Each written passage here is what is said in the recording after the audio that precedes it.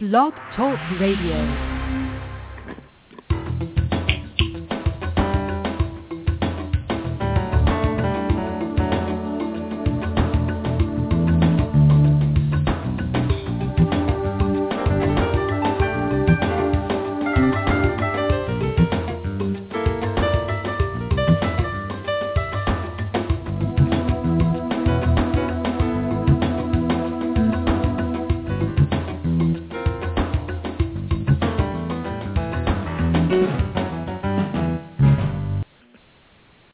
Welcome to Straight Talk Radio, where we discuss business and politics and culture.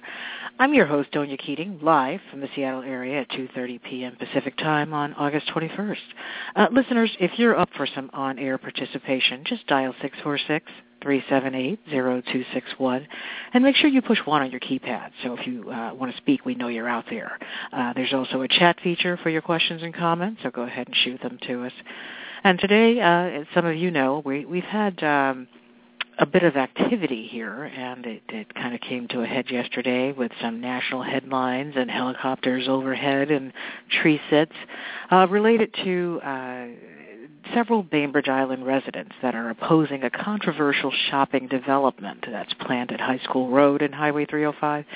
Protesters are against cutting the 800 trees that were necessary to build, and over time there's been boycott pledges, some candlelight vigils, demonstrations, and, like I said earlier, a Bainbridge High School graduate grabbed national headlines by sitting on a platform in an evergreen tree in protest. The developer is Ohio-based, called Visconsi, I believe, and it received approval to begin clear-cutting the land earlier this month, which marks the first step towards constructing a 62,000-square-foot shopping center slated to include a Bartell Drugs, some restaurants, a key bank branch, and some professional services and healthcare facilities. So looking at this and, the pros and cons and what the issues are, there are some opponents that claim, Bainbridge has enough shopping and the rural character of the islands being overrun by corporate interests that threaten long-term local businesses. Supporters, of course, say that private property owners have the right to do what they please with their land within reason once they've complied with the legal process.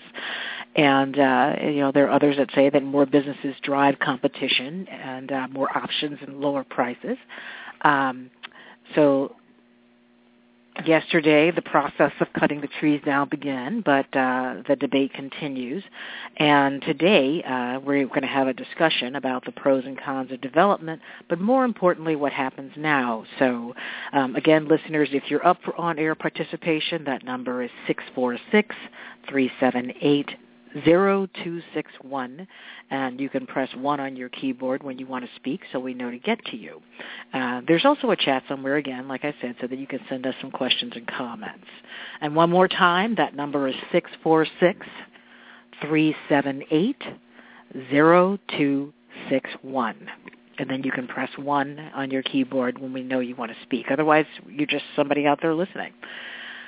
I think the first series of questions and thoughts that I had about this when we first started getting involved in it way back and it started reaching a peak is, trying to get your thoughts about clear-cutting, new development, which development is acceptable, and, ways to work proactively with new businesses and concepts or ideas. So if they're coming here anyway, there's an opportunity for input and shaping it, and that becomes more likely or better received. I think that we've heard some different comments when we first initially announced that we were going to do the show, and some of the comments were, the platform that she's using, the high schooler that was protesting, what was that made of? Well, it was made of wood, and so obviously there are some uses for wood in our society, and there are some instances where trees are cut, namely for every single person living on Bainbridge Island. I mean, there is someone here. Everyone here that has a development or a home that has been created because, trees were cut to create that clearing, and also for the materials to build a home. Now, the counterpoint for that, and I've heard that as well, is, you're talking about housing. Housing is a necessity. Some of these corporate complexes are not necessary, or at least in our opinion. And, there's an argument for that. But, of course, one more counter-argument is, well, what type of house do you need? And do you need a large home? And a lot of the people that are out there protesting and putting their hands on the trees and meditating and lighting candles, they have some pretty large homes. And they're out there in the woods where they've cleared a path so that they can get some sunlight, or they've cleared trees so that they can have views. So there's just a little bit of, I guess some people call it hypocrisy, some people call it contradiction. And I know we have one of our own situations here, individually, where we have someone that we know where, they found out that someone was going to build in a vacant lot that was kind of obstructing their view, and they ran out there and purchased that property and made sure that, it was properly pruned and that there were no trees that would grow tall enough to obstruct that view. And so now they've got a clear view through their property out to the water. But on another property that they own, where there is a house that is obstructing the views of, many other of their neighbors, they've, countered, well, we don't want to get rid of the trees, and, we think that trees are important. And so you sort of have to chuckle to yourself and say, well, trees are important, unless they're blocking your view. But, I don't want to keep going on about that. I see that there's somebody out here, so I will just check and see who's out there. Hello, who am I speaking with? This is Charles. Hi, Charles. I'm on the line. So you are on the line, and welcome. What kind of things do you want to talk about regarding the clear cutting and the new development and what's going on out there with Visconsi? Well, the first thing is clear cutting is just one aspect of it, and I think trees are beautiful and trees are absolutely necessary as well as a beautiful environment. But I think the problem that always gets lost to me seems to be the idea that there can be balanced and smart development. And I think too often the argument becomes we got to prevent any development. The moment we start allowing some people in, then there's going to be this tidal flood of development, and it's just going to be willy-nilly. And the whole point of having buildings and plans is to kind of manage development in a smart way. And I don't think we've struck the right balance is the way I look at it. So, you brought up something that I thought was pretty interesting there. There are people out there that believe, hey, we've got to make sure that anyone that's coming into this area understands that they are not going to get an easy or a smooth transition or process if they think they're going to come in here and develop our area and turn it into a concrete jungle. We're going to protest every single thing that comes through so that they're aware of that, because apparently they believe there's a slippery slope, and if they don't protest it, then someone will get something by them. But you raised a good point about an intelligent way to get involved in the process. And what would you propose? Are you talking about the comprehensive plan, or what do you think are some ways that we can be more proactive in the way that we address some of these new ideas or businesses that are coming through? Well, I think if you announce, here are the guidelines of what we want to try to accomplish, and you make sure that those guidelines are clear so that developers can know what conforms and doesn't conform, and you don't try to shift the rules to accommodate every group that wants to get up there and scream about something. I think the thing is, that's part one. And I think part two is, Bainbridge actually has to look at being more welcoming of development, because when you become too anti-development, you realize that you're actually impinging upon people's personal property rights as well. In other words, I don't want any development, but that means then I can tell my neighbor, who has 5 acres of property, that he can never do anything with his land, and let me tell him what to do with his land. You can't do that. So it's an unrealistic expectation, but people think that they can do that to a certain extent, and I think there has to be some balance. There has to be some balance. You're right. We're not going to have a coal mine plant next door, but on the other hand, can you have 20 homes? That's really the question I think that comes into place. Yeah, and I think you brought something up because I've seen some conversation on the Bainbridge Islanders Facebook group, and I've also seen some things online underneath articles that have been written with, I think it's Inside Bainbridge and other places, and that counter argument has been, well, you don't have a unmitigated right. I mean, obviously there are limitations on everything. You cannot have a slaughterhouse. You cannot have a chop shop. You cannot, so there are things you cannot build within X amount of feet to a shoreline because of rules that we have or laws that we have. So, yes, there is going to be some of that with respect to what you can get away with and what you can do, and finding ways to work together so that the response isn't always to jump straight into a lawsuit or to jump straight into a protest and to assume the worst, and to make arguments about the evil corporations or whatever it is without really understanding, or at least trying to work with some of the people that are coming in and make something a little bit more user-friendly or neighborhood-friendly. So and I would actually go further. I would actually go further. Is a certain amount of development is absolutely necessary for a healthy economy, to create new opportunities, to create. There's got to be change in the system. If you try to create a static system, you're actually creating a dying system. I think people that think this is the most beautiful place, don't ever change it, think that by trying to create staticism, that's the way to preserve it. You cannot preserve in that way, not with an economic development, not with people having children looking for opportunities. I see a lot of conversation out there about who's been here how long, and I've been here for so-and-so generations, and I've been here for 40 years, I've been here for 20, and the Californians have come in and ruined it, and we don't want to be Bellevue, and there's going to always be some of that with a certain community, but the reality is that before any of us got here, it belonged to the Native Americans, and somebody made a comment about, well, this is what America's about, and how do you think America started, and I really wanted to jump in there and say, it started by you coming in and taking somebody's land. That's how it started. I mean, yes, you were fighting Great Britain or fighting England, and you were establishing yourselves. But let's not kid ourselves. You came here and took something from someone else, so that's not necessarily a 100% viable argument. But the other part of it is you did bring up the idea of economic diversity and competition, and how it builds stronger and more sustainable economies. And we can't really be insular here with a buy-only local philosophy, because it's not really realistic and not how life works. The cost of goods is heavily influenced by volume.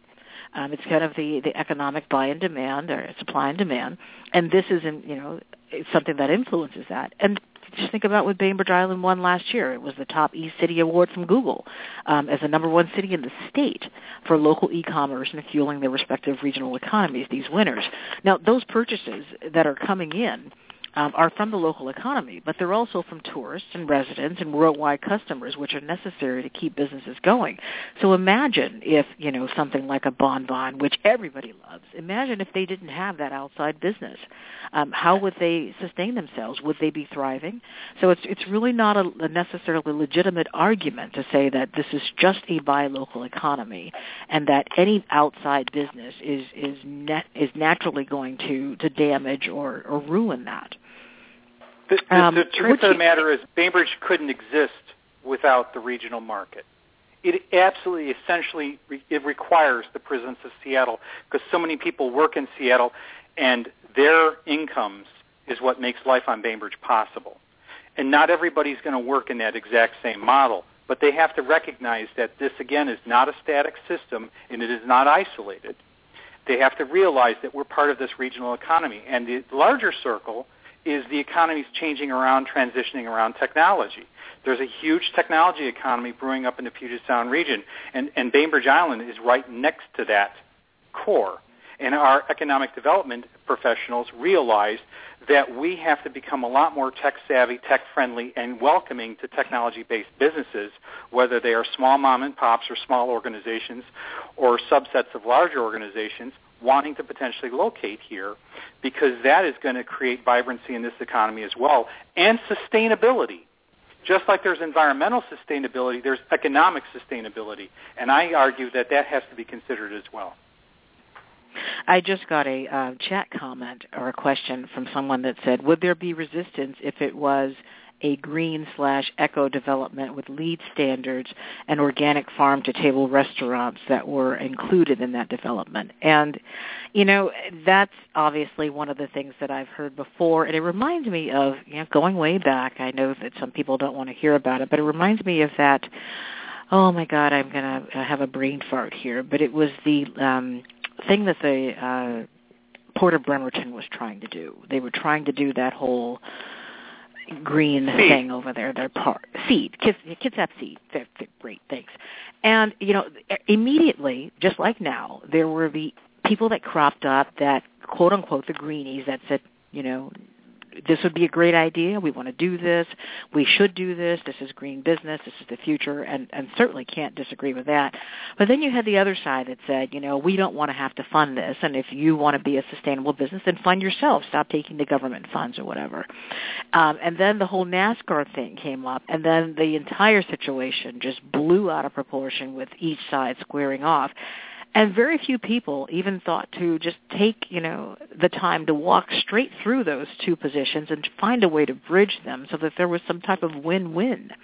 Why not have it so that you build it to LEED standards, the NASCAR, and you put it, where the cars that are able to race over time become the ones that aren't using fuel, and you start to, grow organic produce and have restaurants there that are feeding that, and you turn it into some type of a showcase facility.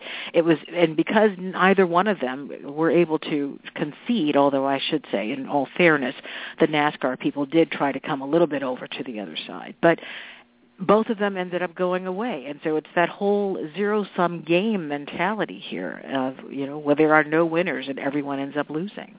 Well, they make it too difficult. They make the barrier too high. And eventually people say, you know what, I'm going to go someplace where I'm not going to have to fight so hard. So in answer to your question earlier, if you were integrating all sorts of E-type facilities into your building plan, the answer is yes, they still fight. And that's really unfortunate. They don't look at it like, let's try to work with people and realize they do have a right to development. They start from a place where they shouldn't develop at all. And I'm saying is that creates a poorer outcome than if you welcome the idea of development and tried to push for environmental and sustainable features. If you did that, you would get better quality development than what you're getting now. I think Visconsi came here in its current format because of some of the contentious that they didn't have. There probably wasn't other options on the table. Now, in that aspect, I don't know exactly what were all the potential possibilities, but I've talked with other developers who have worked with Bainbridge Island and who have worked with this region, and they say it is incredibly hard to get business done here sometimes, that we're very anti-business.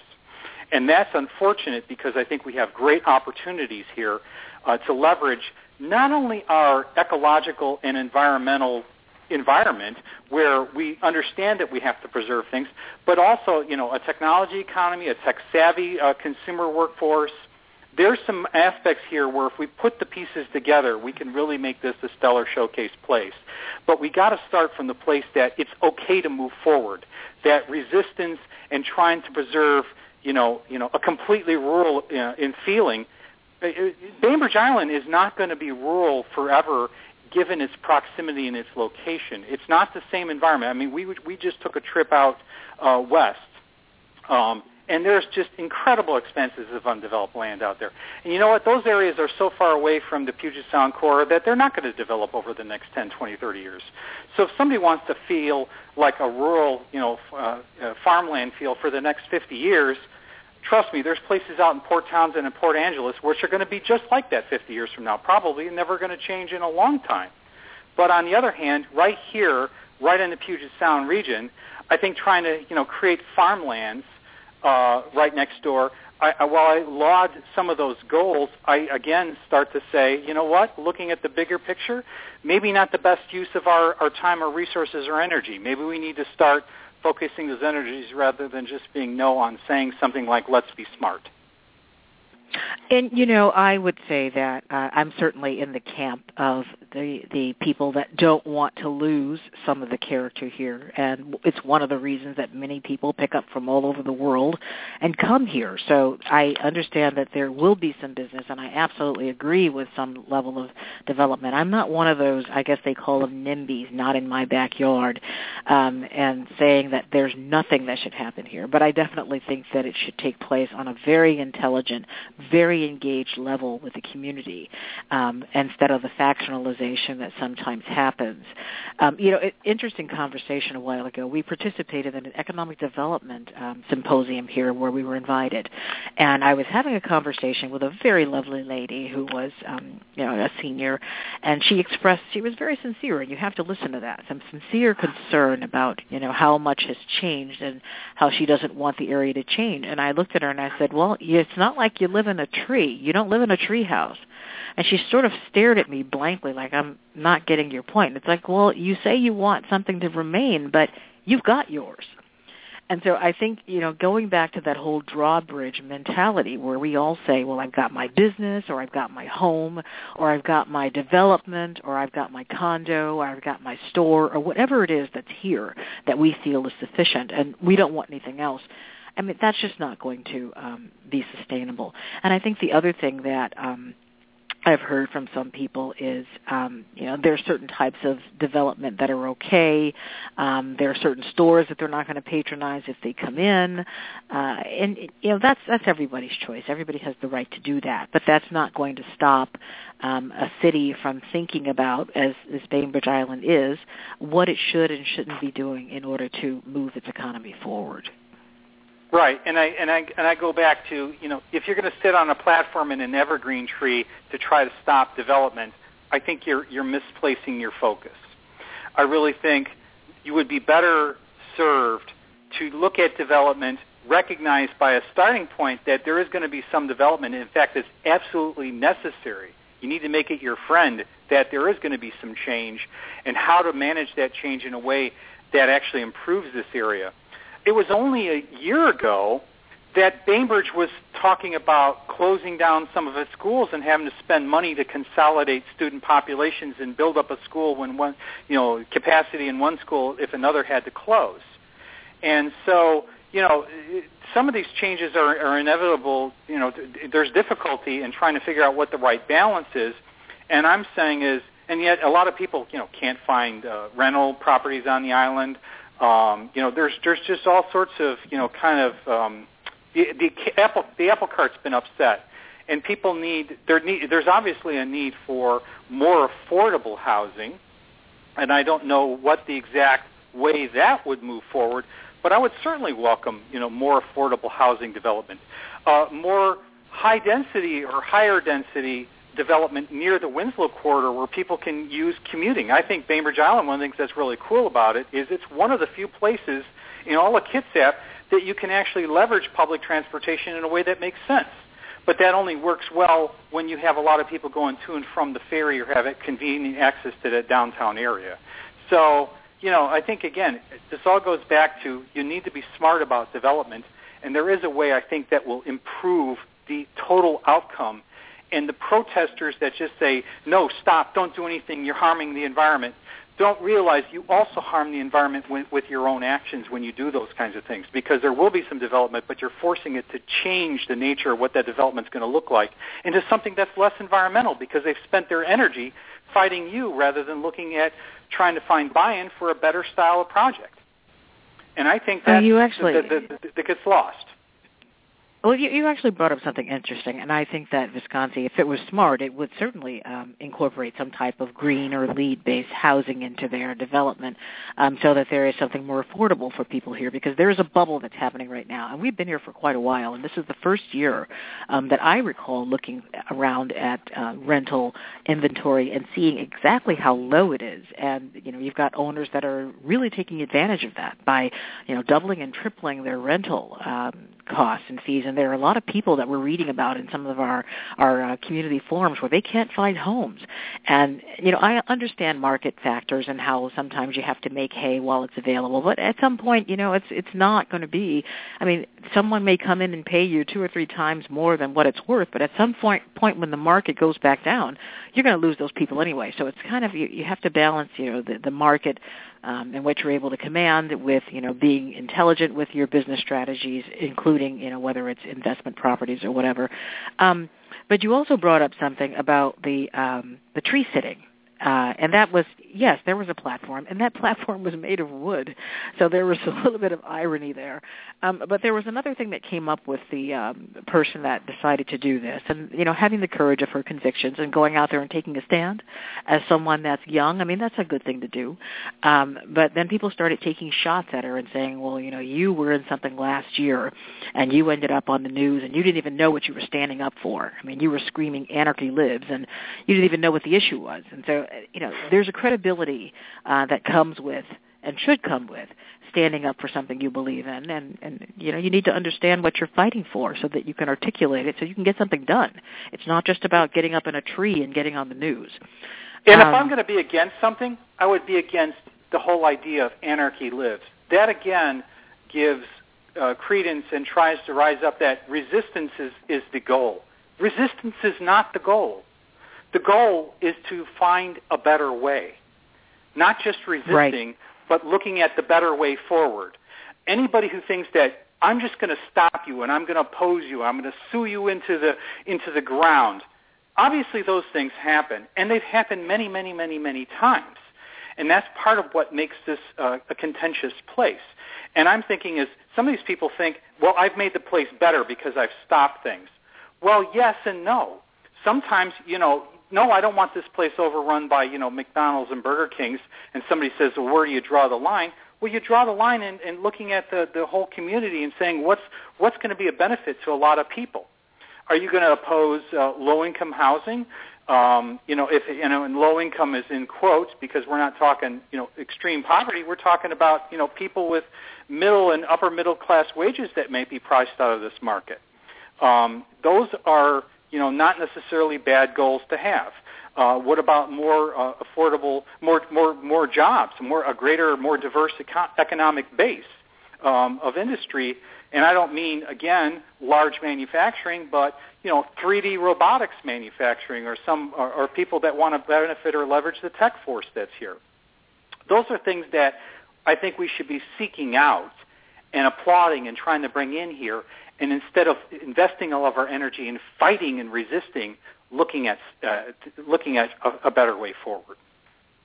Yeah, and I thought about that. I'm going to wrap up really quickly here, but somebody made a comment about they sent a text that there's extra office space, and why do people need to go there and build anything? And that's obviously a valid comment. But when somebody's trying to build development, they're not necessarily looking for one piece of real estate or one office or whatever. They're looking for something different, and they have the right to look for that. So there's a way to have an intelligent economic development conversation with your leaders about how to fill spaces, but that's not, the complete answer. So it looks like we're kind of running out of time. I didn't realize how this was running. Anyway, thanks to all of you for tuning in and participating today. You can find this broadcast as a podcast at the site you're using right now, or you can go on our Facebook at /STR8 Talk Radio. While you're there, give us a like. Keep track of what we're doing. We'll see you next week at 3 p.m. to talk about cybersecurity, hacking, and privacy. And if you're free, head on over this afternoon to West Sound Technology Association and SMB Nation's Picnic. Check out westsoundtechnology.org for information. This is your host, Donia Keating, signing off at 3 p.m. Pacific Time on Thursday, August 21st.